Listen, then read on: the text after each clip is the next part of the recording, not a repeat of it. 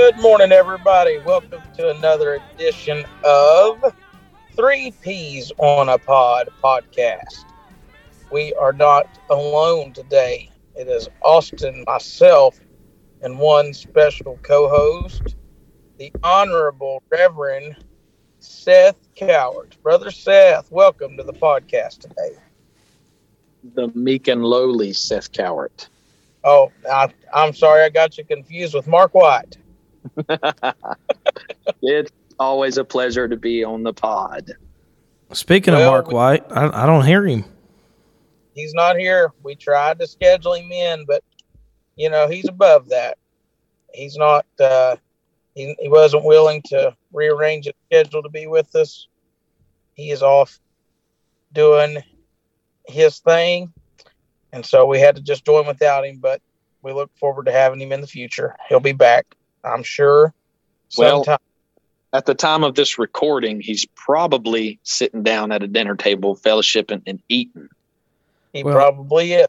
The last thing I heard him say a while ago on Marco Polo was, I just ate myself to death at Wood Grill Buffet. I think I almost sinned, and I'm going to go take a nap. So, Oh, boy. Brother Mark. That's Brother Mark. Hey, what you say can and will be used against you when Brother Austin is your friend. Oh, so I don't know. Did he even make it to Kids Crusade tonight? I don't know. Anyways, Brother Seth, I have a big question for you. All right. Deep, theological, doctrinal. You ready? Oh, boy. For everybody to listen. Do you still iron your hankies? Do I still iron my hankies? Well, the scripture says that they that endure unto the end, the same shall be saved. So I'm going to run this race with patience all the way to the end, brother. Yeah, of course I iron my hankies. This is something that has not gotten old. We was, Brother Seth and I was at a revival a couple months ago, or not a couple months ago, and even that long, last month, I guess it was, or earlier this month. And I don't know when this podcast is going to be released. So anyway, it was in September that we was in a revival, and Brother Seth was preaching. He done a wonderful job, by the way. But he had purchased some new hankies during that time. And it's a setup. Polo. And man, they was Mark and Austin was eating him up again, and I had to jump back in, and we just had to stick together on that subject. Yeah, he even got hankies that had C's on them for Cowart. That's crazy. There you go. It's bad when he's on pole and he's like, I gotta let everybody see this C. They'll think it's for Cowart, while I'm preaching. Oh boy. Well, a deal's a deal. Is a goodwill treasure find. Gotta have fun. What's the point in living life? By the way, hold on. I had to clarify. Those were not used hankies. Those were brand new. Yeah, that's good. Good clarification. That would be pretty rough. Yes. Have you ever been one that would buy used shoes? I'm not trying to be too high or nothing, but that's just one thing I just couldn't do. I don't think I've ever bought a pair of new shoes. Used shoes, but but I always do look when I go to the thrift store, because you never know I've heard some folks finding a pair of Allen Edmonds at a thrift store in mint condition, so you never know what you'll come across. Well, we was talking about some stuff today, and the topic came up of awkward church moments. More specifically on the topic of offerings. And so one of the first things that comes to mind is, every church is different. And that's one thing we was discussing. And for those of you that don't know, what we're talking about is we have a Marco Polo group entitled 4 Peas on a Pod. And that's me, Zach, Seth, and Mark. And so today, I didn't get on it for a couple hours, y'all. And I had 46 polos to catch up on, and I still didn't catch up on those. And I had over 50 to catch up on. they was blowing it up today. And so I don't know how many polos that group went today, but it was a lot. But we had a blast. It's fun. We have a lot of fun. So awkward church moments, specifically offering, and the first one comes to mind is, every church is different. The layouts are different, services are ran different, and everybody prefers different things. And some folks, most of the time, they might take up the offering before you preach, and then sometimes they announce what it is. That's always kind of awkward. Like, hey, this is what we took. This is how much he's worth. Let's see what he does. And but then there's those churches, and I'm not throwing off on anybody at all. Everybody's different. But when they take up the offering after you've preached, and then you get it, and it's like really low, you're like, oh, man, that was terrible.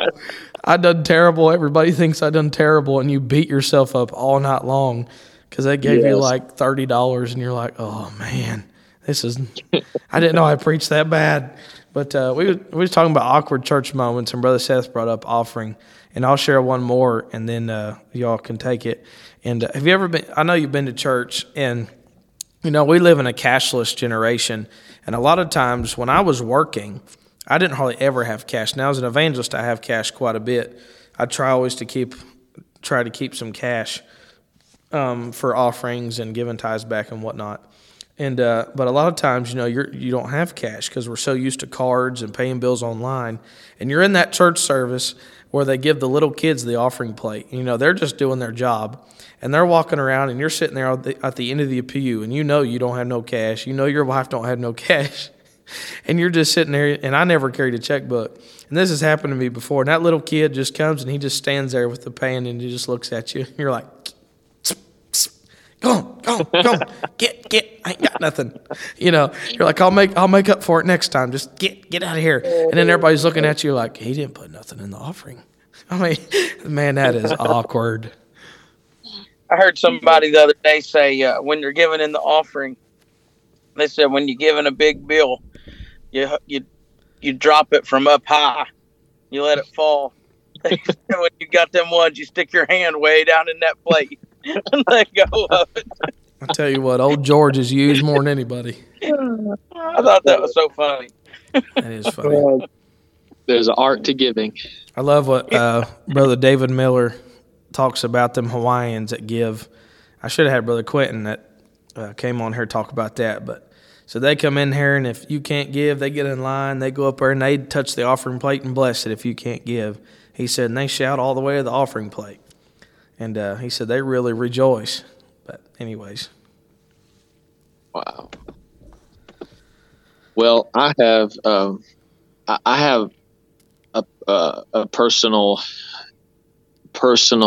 struggle with offering time. Well, I'm not an evangelist anymore. But when I was a full-time evangelist, the offering time, what do you do when you know that the money is coming to you, So it feels like everyone is watching you, looking at you and your family. And so, if you better not look, you try your best not to look at that offering plate. Right. Yeah. You don't want to look, you don't want to look like you're just so pitiful. So if you bow your head, you appear like you're too needy, or you're praying, oh God, please let it be a lot of money. We're in a bad shape right now. So you can't bow your head when that's happening. And if you try to, you keep your chin up and your head up and have this air of thankfulness about you. You maybe even lift your hand. You can't worship either, because then it looks like you're greedy. So what do you do? It's always just been an awkward time. But I'll tell you what is awkward. It was when I was preaching my first revival. I had just answered the call to preach, and I had an opportunity to preach at a church. I'm not going to say where, but I will say that there was this elderly lady in the church that was always used to receive the offering. And let me tell you quickly about her character sketch. She was faithful for many, many years, a very holiness-looking lady, and she gave a lot to the church. She retired but kept working, and her check she drew from her job, she gave to the church until it was paid off. So I thought a lot of Sister Margaret. But the only thing is, Sister Margaret had some growing in grace to do, because she loved to dip snuff even in church. So if you got too close to her, you're going to smell mint in her breath, and you'll see snuff running down her aged wrinkles on her chin. I mean, it's just it never failed. It was going to be there. But she was a character. It never failed. Every time she received the offering, she would pass the pan right before my face and just wait there, knowing that I'm the guest preacher. And obviously, I'm not going to give in my own offering. That just looks awkward even more. So I just politely shook my head no at her, like, I don't have nothing to give. I'll tell you, she stuck her tongue out at me and walked past me like she is extremely disappointed that I didn't give to the work of the Lord. Oh, that is hilarious. And the bad thing is that's not where it ends. By the end of that revival, there was a night where Sister Margaret wasn't able to come. And so there was no one else there who were physically capable to receive an offering. So the pastor called on me to grab the offering pan and receive my own offering. You should have just done pledge auction right there. So we got a great need in the house. How many give 100? How many give 1,000 right now? I know some of you could do it. Oh boy! Oh that boy! Hilarious. That can be awkward. Yeah, that's the awkward moment, I'm sure. I have a story that goes right along with this. Years ago, it was I'd say 8 years easy. 8 years ago, the FGBI came down to our home church in South Carolina on ministry. And I'll never forget that Sunday morning, the instructor, which I remember his name, but he may not want to be associated with my foolishness, so I'm not going to call his name. But he was preaching a great message that Sunday morning on desiring the Holy Ghost. I don't know if that was his title, but that was his subject. And after he builds his foundation and uses scripture, we need to desire the baptism of the Holy Ghost. Then he might have made an error. If he didn't make an error, then it was a lapse of judgment because of what poor boys will do. So here's what he did. After building a foundation on the desiring the Holy Ghost, he pulls out a $50 bill out of his wallet, and he said, he said, you need to desire the Holy Ghost more than you desire money. And he said, I'm going to give this $50 bill to the first one that'll take a lap around this church. Well, I didn't hesitate, Brother Austin. I was broke. I'm telling you.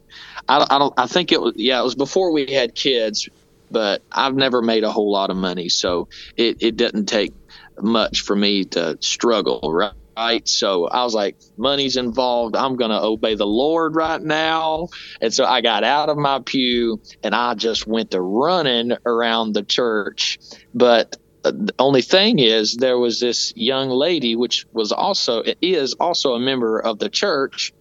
She was also a contestant for the blessing. Okay. And so she goes to running, and she kind of took a shortcut. And I was like, oh man, I can't let her beat me out of a blessing. So I had to take a shortcut and jump through a pew, and I had to do a tuck and roll deal in order to grab the $50, but I got the blessing. And that right there, that'll show you really what you're willing to do for a blessing. When you go to church, are you willing to do whatever it takes for a blessing?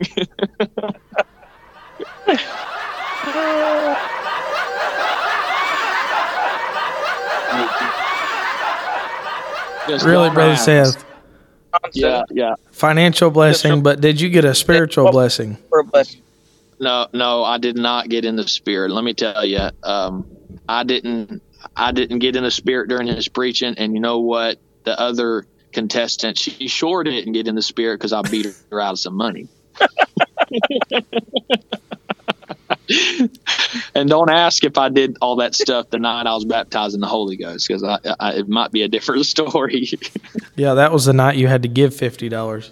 Yeah, it's definitely it costed me the night I received the Holy Ghost. But boy, if you're going to put money as an illustration when you're preaching to newlyweds, you better know what you're doing.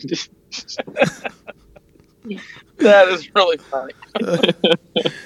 So you can call that the $50 flip, because I did a tuck and roll deal to get to that money first. And this is a very self-deprecating story. I'm not proud of it. We're laughing over it, but I was young. It was very foolish of me, and I wouldn't do it going back. But hey, you know what? It makes for a funny story today. That is funny. That is very funny. Sister Linda Johnson wrote that song, "What Would You Do for a Healing? What Does It Mean to You?" How bad do you want from all you've been going through? Tear off the roof, break down the walls, do a flip. That's right. What are you willing to do for a breakthrough? We need a $50 bill right now. We need a breakthrough. So was that $50 worth it? Was that $50 bill worth anything? Did you get anything out of all that struggle? Well, besides a funny story, it helped me pay my bills. I was just wondering if there was something like took that 50 right after that, just God taking it back for your carnality. Oh, no. I will tell you, I was, I had to trade some of my dignity for that blessing, because anytime you receive something from the Lord, you can't have pride. You got to give up your pride. So there's no pride involved whatsoever. That was a silly move. But so are you waiting for the day that you can do that and try to embarrass somebody else for some kind of revenge? No, I don't. I think I'd leave mammon out of the picture. All right, Brother Zach, you're very silent on any of your feedback on this. I'm just listening. I'm taking in the good stories. Yeah, brother Zach's an assistant pastor, so he's the one that makes it awkward on visiting preachers. Yeah, he doesn't ever feel that awkwardness. I'm not the only assistant pastor on here. Yeah, you got me there. So, Brother Seth, when you first came on here, if I'm not mistaken, you was an evangelist. Then you came on again, you was a pastor. And now you're on again, you're assistant pastor. What's it going to be next time, bro? Oh, I am in Virginia to stay. Are you going to be a song leader next time, or a deacon, or are you going to be the janitor? Well, an assistant. That's pretty much. They might be all of those. There you go. That's funny. I just now thought of that. You've been a lot of different positions on this podcast. Yeah. I'm going to have to go through. Go through and look, and it's like with evangelist Seth Cowart, with pastor Seth Cowart. Now it's going to be with assistant pastor Seth Cowart. They're going to be like, man, this guy can't make up his mind. Yeah, I know. It's the past 2 years has really been nothing but a huge transition. It's been very circular, and so we have, now that we've been blessed to serve under Brother Bill Prescott, it seems like it's the answer to all of the questions we've had the past 2 years. Transition is never fun. Sometimes it's short, sometimes it's long, but God always has a plan for you, even though we don't understand why. And that's a great segue, Brother Seth, to our topic that we're going to talk about today, and that is trusting God. More specifically, trusting God when He's silent, trusting God when you're walking in the dark, trusting God when you have no idea what's going to happen, when you are looking for answers but living with questions.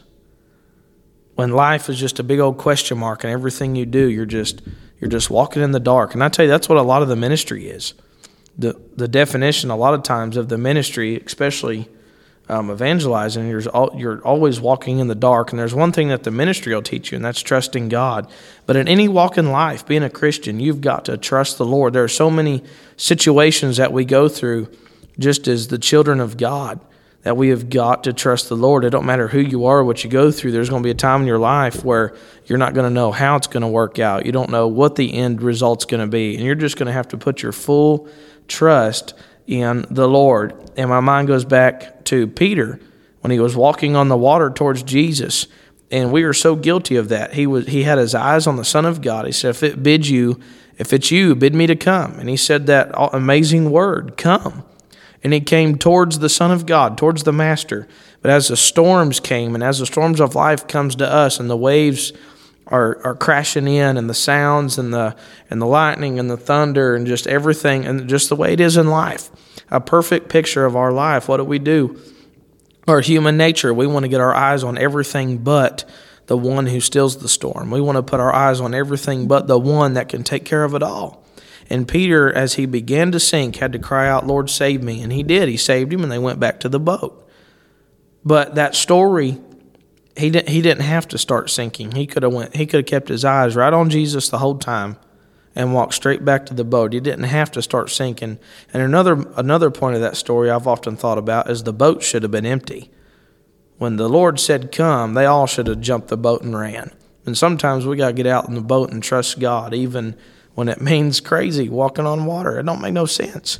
But God is a God that sometimes don't make any sense, just like when they said Lazarus is dead and he abode there 2 more days. But I don't have time to talk about that. But a lot of times you just got to walk in the dark, walk in the fog. And as one preacher said, the fog is the favor of God. Wow. Well, to piggyback on your reference of storms in the Gospels, in Mark chapter 6, you remember the storm where Jesus came walking on the sea, and they supposed it had been a spirit. The storm in their life, if I could just say it like this, the storm had disoriented them to where they could not see the Lord clearly, and it troubled them. And the Lord, he revealed himself in the storm. He said, be of good cheer. It is I. Be not afraid. And oftentimes God uses the storms to give us a greater revelation of who he is to us. And that Mark chapter 6 goes on after he got in the boat with them and calmed the waters and calmed the storm. Verse 54 says, and when they were come out of the ship, straightway they knew him, and ran through that whole region round about, and they began to carry about in beds those that were sick, where they heard he was. But what I really want to highlight is verse 54, and when they came out of the ship, straightway they knew him. And I don't want to stretch this too far, but I wonder if Mark, the gospel writer, wrote it just like that for a reason. They knew him better since the storm. And Jesus made one of his greatest revelation statements. We're familiar with that throughout the scriptures. It is I am. All of these points to the bush revelation to Moses of Yahweh. I am that I am. And a gospel song comes to me that Jim and Melissa Brady sing. And I want to take a moment to read these lyrics because I really believe it would minister to this need right here of walking in the dark. It's, I know him better now. Well, today I find myself overwhelmed with life again. A familiar road I've walked before and just as dark as it was then. But this time something's different. God's peace is deep inside. His strength is coming over me, and I'm understanding why. I know him better now than I ever have before. I know him better now, and I've never loved him more. There were times I walked this very road, and I know I had my doubts, but today my faith is strong. I know him better now. The funny thing is, we often pray against the very things that God uses to reveal himself to us. The Hebrew boys would never volunteer for a furnace. Jonah would never sign up for a whale. The children of Israel would never ask God to be stranded at a peninsula surrounded by water and an angry army from Pharaoh. But all of these things is what God used to reveal himself to his people. And so one more scripture, and I'll turn it to Brother Zach if he has something, is what David said in Psalm 119 and 71. He said, "It is good for me that I have been afflicted, that I might learn thy statutes." You see, there's some truths we'll never learn until we go through something. And there's a revelation of God that is reserved only for those who are in the dark. Yes, sir, that is correct. There is a special there's a faith that comes with that after the trial. After you've been through the trial, your faith is stronger. There was a young woman by the name of Ann Steele, and she had been through so much in her life, one disappointment after another. Her mother died when she was 3 years old. When she was 19, she suffered a severe hip injury that left her an invalid. And eventually she met a boy, and they fell in love and were engaged to be married. And the day before her wedding, day before they was to be married, her fiance had a horrible accident and drowned. And Ann Steele later wrote a song, and she wrote in that song the words, "Father, whate'er of earthly bliss thy sovereign will denies, accepted at thy throne of grace, let this petition rise. Give me a calm, a thankful heart, from every murmur free. The blessings of thy grace impart, and make me live to thee." There is a certain level, like I said, of faith that comes when you go through trials and you find yourself trusting God with full abandon. You give everything to God. You give all to Him and nothing held back. And trust in God when it doesn't make sense. Trust in God when you don't know what's going on. Abraham, the Bible said, he staggered not at the promise of God. He trusted God with everything in him that God was going to bring it to pass. I'm going to give it another quick story, and I'll turn it to Austin. I read a story earlier this week about a man. He had just been discharged from the military. His first name was Robert. I can't remember his last name, but his first name was Robert. And Robert was discharged from the military. He was walking home. He lived outside of Chicago, a little ways outside of Chicago. He was hitchhiking for a ride, and a black, he said, sleek Cadillac come driving by, and he thought, there's no use to even put my thumb up for this. There's no way this vehicle will stop. But he did. He put his thumb up, and sure enough, the Cadillac pulled off the side of the road, picked up Robert, the soldier, the just recently discharged soldier, threw his bags in the back. They got in, and the driver asked him, he said, "You out for good, soldier?" He said, "Yes, sir, I'm headed home for good." They began to talk, and he told him, he said, "My name is Mr. Hanover," and he owned a large enterprise in the city of Chicago. He said, "I'll take you all the way home. I'm headed back to Chicago." So the soldier was a Christian, and he felt like God wanted him to witness to this man. So he began to witness to him about the Lord. He wrestled with it for a little ways. They got about 30 minutes from his home. He said, "It's either now or never." So he witnessed to the man, and the man pulled off the road. And Robert said, "Oh no, he's going to kick me out. I'm 30 minutes from home. He's going to kick me out. I'm going to have to walk the rest of the way." But when he pulled over, he began to cry, and he got saved sitting there on the side of the road. He gave his heart to God, a very successful businessman. And he told Robert, he said, "This has been the best day of my life." And Robert led that man to the Lord, that businessman. That man took him on home, dropped him off. 5 years later, the soldier had started his own business. He had got married, had a child, and he was headed to Chicago for a business trip. And he looked up Hanover Enterprises. He pulled out the business card, looked up the business in the city, made his way over to the building, and asked if he could speak to Mr. Hanover. They said, "Well, there's no way you can speak to him, but you can speak to his wife." So they called his wife down to the desk, the receptionist did, and he began to talk to his wife, and she said, "Did you know my husband?"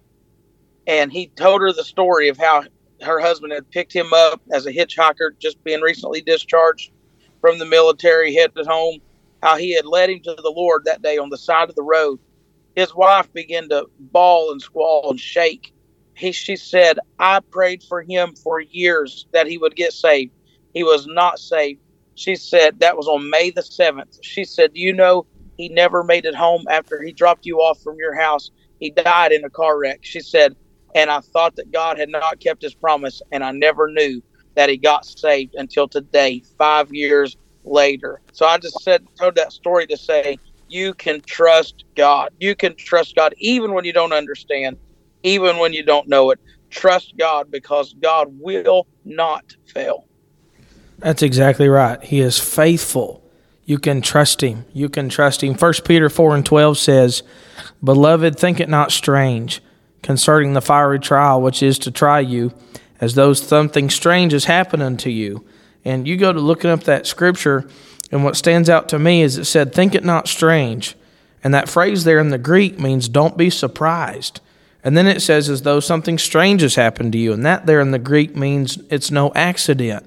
And so as Peter's writing this, he says, Beloved, don't be surprised concerning the fiery trial which is to try you, as though it's some kind of accident.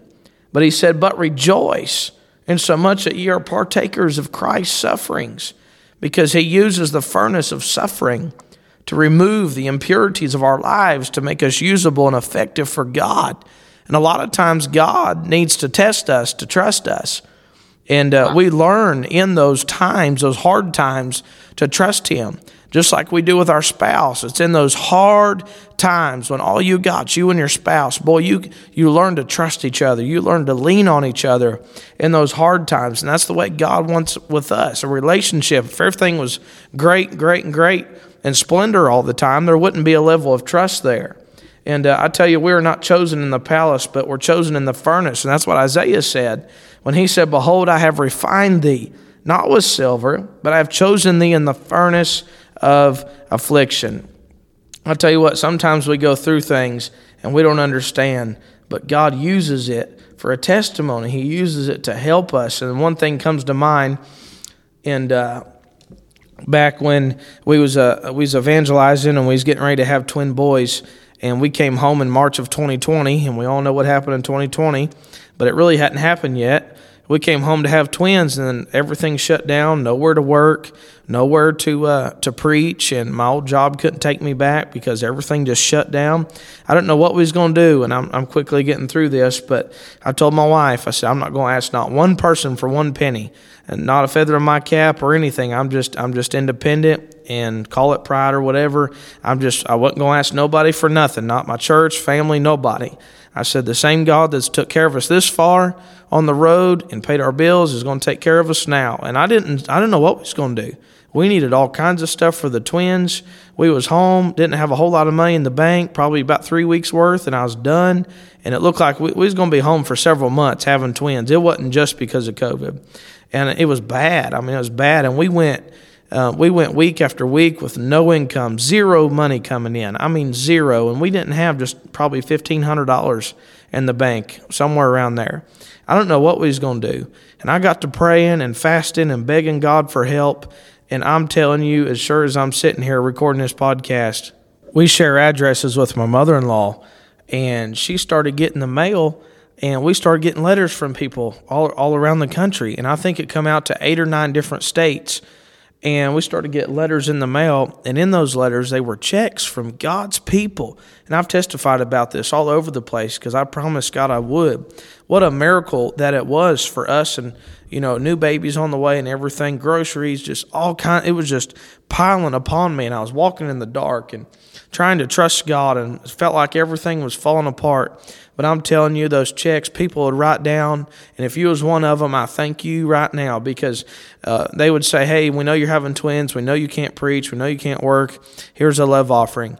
And I'm telling you, it for about 8 to 9 weeks, check after check after check, some of them multiple from the same people, just kept coming and kept coming. It paid all our bills. It bought the clothes for the twins. It bought them like bottles and formula and a twinsy pillow, and I don't know, all kinds of stuff we needed for them twins, plus our bills and everything else. And I needed to be with my wife, and I couldn't even get a job because everything shut down, and God supplied our need. And I learned through that we can trust God. And it took like about 8 to 9 weeks for me to get a steady income again. And you know what? I told my wife, I said, when this steady income comes in and the first check came, I said, I'm going to send all the rest of these checks back because I don't think that's right. I'm not double dipping. You know, they think I'm not working and now I'm getting an income, so I'm going to send it back or let them know I don't need it. And as soon as I got an income steady, all the checks stopped. All the checks stopped. And I'm telling you, God knew right where I was at the whole time. Yes, I was walking in the dark. Yes, I felt like the heavens were brass. But I'm telling you right now, you can trust the Lord. Yeah, we can trust the Lord. And our perfect example, Jesus Christ, shows us his humanity on the cross when in his darkest hour, quite literally, when the sun was eclipsed and the land was filled with darkness, the Bible says. What did he say? He said, my God, why hast thou forsaken me? He didn't call him Father. Notice that. Of course, he represented our sin. And so the fellowship was broken. But in that darkness, he questioned. He had a question, you know, and sometimes our darkness can confuse us and make us feel that we're separated from God. But in his darkest hour, when the sun, if I could say it like this, the SON was eclipsed in the darkness of the sins of the whole world, it was right on the precipice. It was just before dawn when the day star would rise, when Jesus, the Son of God, would rise in his most triumphant moment in the single most greatest revelation of God in world history, besides the creation, is the resurrection of our Savior. And look at what preceded that great revelation of God. It was darkness. It was loneliness in Gethsemane. It was, God, where are you? And why am I here? Why am I alone? And then God showed himself. So you can trust the Lord and you can look to Jesus because he can be touched by the feelings of our infirmities. He knows what it's like to be in the dark and ask, God, where are you? So you can trust the Lord because morning is coming. Hallelujah. Amen. Amen to that. That's exactly right. Weeping may endure for the night, but joy cometh in the morning. That's right, brothers. Well, take us out of here, Brother Seth. Yeah, let's go ahead and finish up the pod here. Well, you appreciate you having me on the 2 Peas on a Pod plus one, and I've enjoyed the silliness and the seriousness, and I appreciate everybody for tuning in to 3 Peas on a Pod.